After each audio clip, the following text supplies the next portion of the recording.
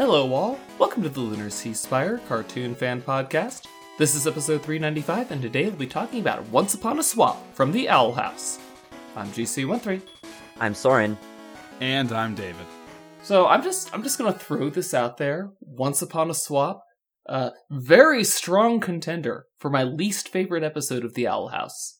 Ooh. Did And not that's like so it? cold.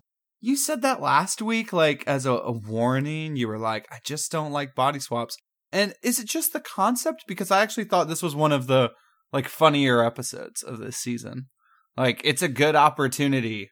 It's not the concept. Like, I loved it when Mau Mau did it. It was hilarious when Mau Mau did it. I don't know, man. That cat cafe freaks me out. Okay, there we go. We isolated it. So does Basha. Okay. So I think it's just a double whammy. No, I want to hear GC's hot takes first. Okay, so the cat cafe I can understand, right? Like, these aren't animals. Like, these are sentient demon creatures. Or what did she call them? Cherubs? Yes, this is literal slavery. I mean, it was horrifying, but conceptually, she just swaddled them. They were literally nice to them until they went, like, brain dead. But that was it. Like, while they technically looked nefarious and sounded nefarious. And acted nefarious. But they just didn't let them leave and treated them nicely. They just kidnapped them and held them against their will. A little unlawful what imprisonment. else did they do? Yeah, sure. I mean, when you put it like that. I mean, you saw what happened to Bowtie. It cannot just be that they cuddled them until their brains turned to mush. Bowtie was like, "Oh, you must get out of here, my friend," and then with meow, meow, like 2 seconds later. As you can see, it's clearly a metaphor for how the working class are exploited for profit and held against their will by their employers and slowly turned dead on the inside. Oh! Is this an Amnesia, a Machine for Pigs reference? No, I just hate capitalism. Yes. You know, that's what You watch the Jimquisition every Monday, right? That's what Disney cartoons are famous for, is their, subtext about capitalism, right? When I think of a company for the workers, I think of Disney. Yeah, of course. Hey, someone's got to work at those Republican campaigns, right? Yeah, I mean, like, where are they gonna get those poor, impoverished Republicans who need these generous corporations to fund their ad campaigns? Hey, I hear there are a lot of Russian-owned yachts being seized. I smell a fire sale. Oh my god. This week on the Lunar Sea Spire gets canceled on Twitter. Yes. But I don't know what happened to Bowtie, but it cannot just be that Bowtie was cuddled until his brain turned to mush, because he was very lucid and then very not lucid anymore. Just like a light. I mean, the show does have, like, a running joke where, wow, that's really messed up to show on a kid's show. Anyway, and then they just keep going without addressing it. So, I think that's also just none of them get freed. Like, they're not, hosting a cherub run insurrection and granting power to the people. No, they just leave them. Right? Yeah. Like, no, they're long they gone. just leave them to suffer. Yeah. To be fair, it's Ida who knows what's going on back there, and Ida does not care. She does do that beam, that body swap beam, so maybe that's the opportunity that the cherubs need to take to escape. Because I'm pretty sure they left the door open. But they're stuck in their rocking chairs. They want num-nums. Man, that one cat was working as a waiter, the flying one, when Ida first entered the place, so I don't know what's going on there. So, besides the messed up cat cafe, why else don't you like this episode, GC? Well, the subplot that King went on wasn't that great either. It's again, when I say not that great, it's just it's not a GC13 kind of episode. I watch it and it's like I don't see anything bad about it. I just don't like it. Although I do want to know, why was King not wearing his flying shoes? Oh, King wasn't wearing his flying shoes during that race because he needed to be imperiled. So, well, they put the flying shoes on at the end. I don't think Bosho was wearing them during the race either. I was just about to check that. That's true. Maybe they took them off for the rules of the race.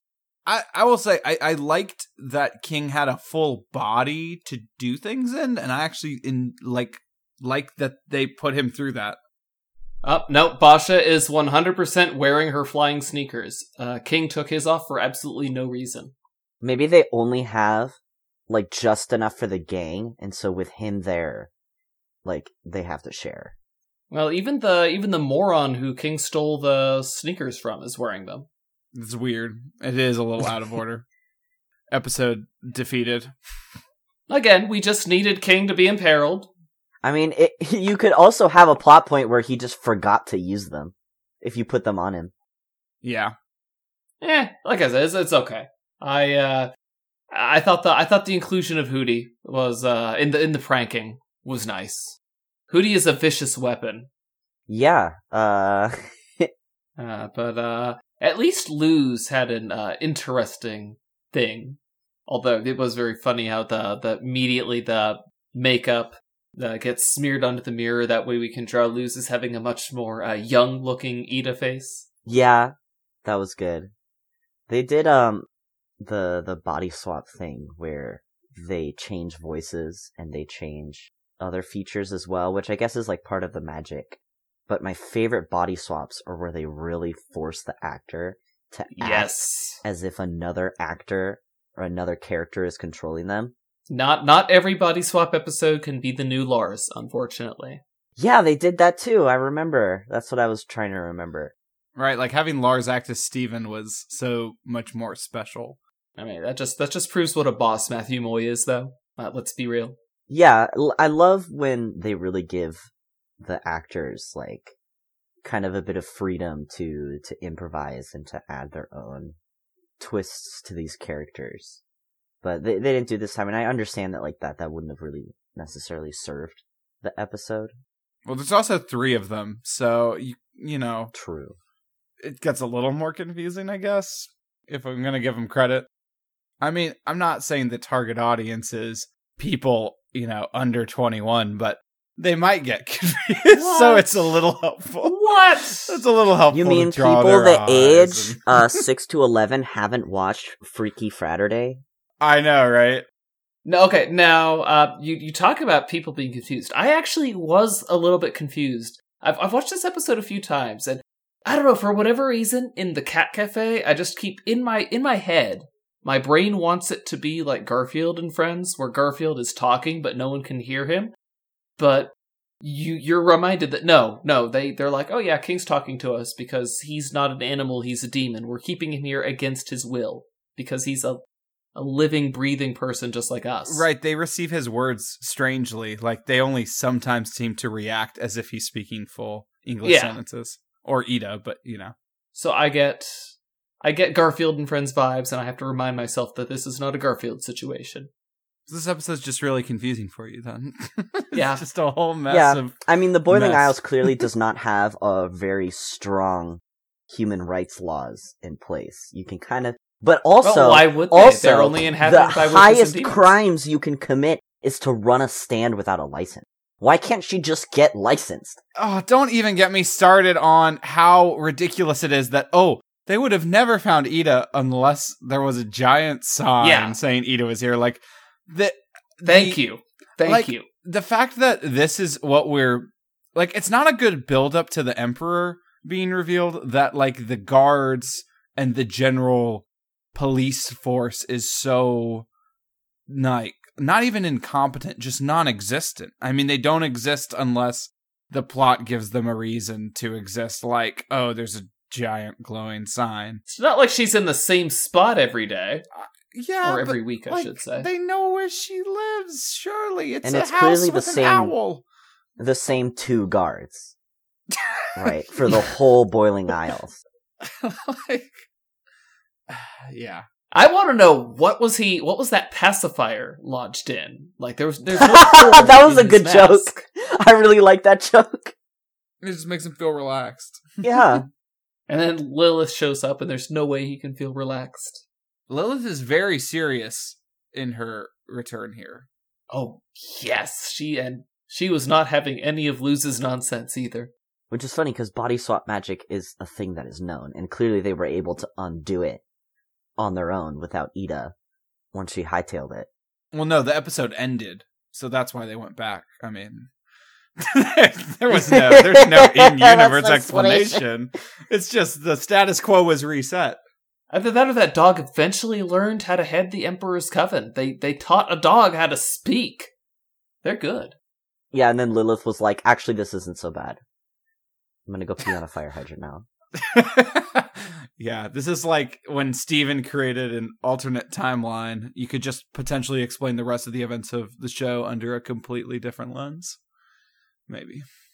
This is the second episode that Alex Hirsch has been a part of that involved a establishment explicitly banning teenagers. Like if you're 12 or if you're 20, that's fine. But anything in between, ban. Because there was the Gravity Falls episode where it was like the ghosts. And they were like, we don't want teens in our convenience store. And Dipper was lying about being 13 when he was actually 12. And he told them that and they liked him. Which is really funny because I think the only age that's like worse than a teenager as a whole is like being 12. 11 and 12. Truly wretched time. Yes. Oh my god. So much of my repressed memories are just from those years. The years that I was 12. The years that I was 11 and 12. Yeah. I did like at the end, though, where Luz is suggesting, oh, maybe if we all work together to clean Hootie, and then they just immediately do a nut it, and she's like, oh man, like not like a, you dirtbags, but just like a, I should have seen that coming. Yeah, I do like the subtle kind of development in the show about how they're all, in the beginning, really mean to each other for no reason, and it's just sort of like accepted in the show. And, you know, a lot of cartoons are like that, where like the butt of the joke is that they're mean to each other. But here, it was doing that in the beginning, and then they don't do this humor once they're closer as friends, which I think is really subtle, but also really smart. And I really enjoyed kind of noticing that in retrospect, instead of it just being like, we all need to be friends and nicer to each other, and that's like the thesis of the episode. Like here, it's like, they're just mean to each other. But yeah, you get this vibe where they're all just like rude, or they don't care, or they laugh at each other's misfortune. But it changes, right? Like a lot of shows where they do that kind of humor starts from the beginning to the end. But this show starts with that kind of humor, and then as the characters grow closer, in the background, the humor shifts away from them just being mean to each other as a joke. It becomes other types of humor, which is something I really appreciated and like noticing about these episodes. Yeah, Ida really comes to like having Luz around. As for King, as we mentioned last time, he's still doing the whole, I'm not a kid, I'm a man, a big strong man, and we realize no, he actually is just a kid, and that's why he acts like one. But even he starts to be part of the big happy family when he's not being made to wear armor of intimidation anyway. Yeah, I mean, he literally takes Ida's last name and is referred to as her, like, literal son and child. Based Rain. Who? Rain Whispers? Oh yeah, that's right. The step-parent. The bard. The ex. So, it goes from King being sort of like Ida's not pet. Lackey. Her lackey. Like, not even a familiar, because she has Albert for that. Just just like this sentient speaking nuisance creature that lives in her house and is considered one of the two major sentient races on the Boiling Isles. You have the witches and you have demons. And that's like, those are the people. So he's just there. He's also a pet, because when you're small and fluffy, I guess the social rules change. As Ida discovered. Yes, and then he develops into being not just infantilized because he is small and fluffy, but because he's literally like a little baby. Yeah, he acts like a kid, like no fooling. Yeah, and then they're like, oh, he's hitting puberty, and you're like, what? Like, that's not his adult form. And that he actually is like gonna look different in a few years' time. Which also makes it really funny that like, he's decrying his small size, saying his life is so hard. I'm like, dude, you're gonna have another growth spurt by like September. Which is a great thing that he doesn't wear clothes that he can't grow out of. Like, you're gonna be upping the... Okay, now, you see, so what I was thinking is that since he's so furry, he won't have to worry about the acne. I mean, it'll still itch under his clothes, I guess. Or under his fur. Or under his skull. Ugh. But at least he won't be an outcast. He won't need Acne Blast Man to save his social life. Yeah, and it really, like, the kind of vibe of his character totally evolves throughout the show in like a lore sense, which I thought was very funny, especially in this episode, because knowing as a creature how his life is expected to evolve, and him just being like, I hate being treated like a little baby, and I'm like, you're a child, you know, like it's gonna change. I don't think he's aware of that. Yeah, that's a good point. Like Ida, you saw in the last episode how Ida refuses to act motherly unless she has to. So she's probably just been treating King like a tiny adult this whole time. Like, she laughs at him like he's an adult who's just acting like a kid, so... So he probably just assumes, he feels in his brain like, I am an adult. This is what adult kings act like. Yeah. Why are you acting like I'm a child? I did think Luz was... This isn't the last time Luz is going to be like, oh no, you can't handle teens. Luz, not everyone has as much trouble dealing with teens as you do. Like, when V goes in to deal with the teens, she handles it just fine. And she's not even from this planet. Luz is just a weirdo, and that's okay. And Luz has teenager friends. Like, why become invested in, you know, what the other friend group thinks? Well, I guess for Luz, it was hard for her to learn to deal with teens, and so she just assumes everyone has that difficulty. But then King actually finds people, no, these people just want to blindly follow somebody. I'll give him someone to blindly follow. If he didn't have to fight Basha, he would have been just fine. That's true. Although I think the law would have caught up with him eventually. Yeah, they would have scattered and he would have got busted. Mm-hmm. Conformatorium for sure. Oh, that would be funny, Luz having to come in King's body to rescue him, because you know Ida's gonna demand her body back. Why didn't we get that episode? Anyway, guys, that's it for us on Once Upon a Swap. Join us next week. Until then, I'm GC13. I'm Soren. And I'm David. Later, everybody.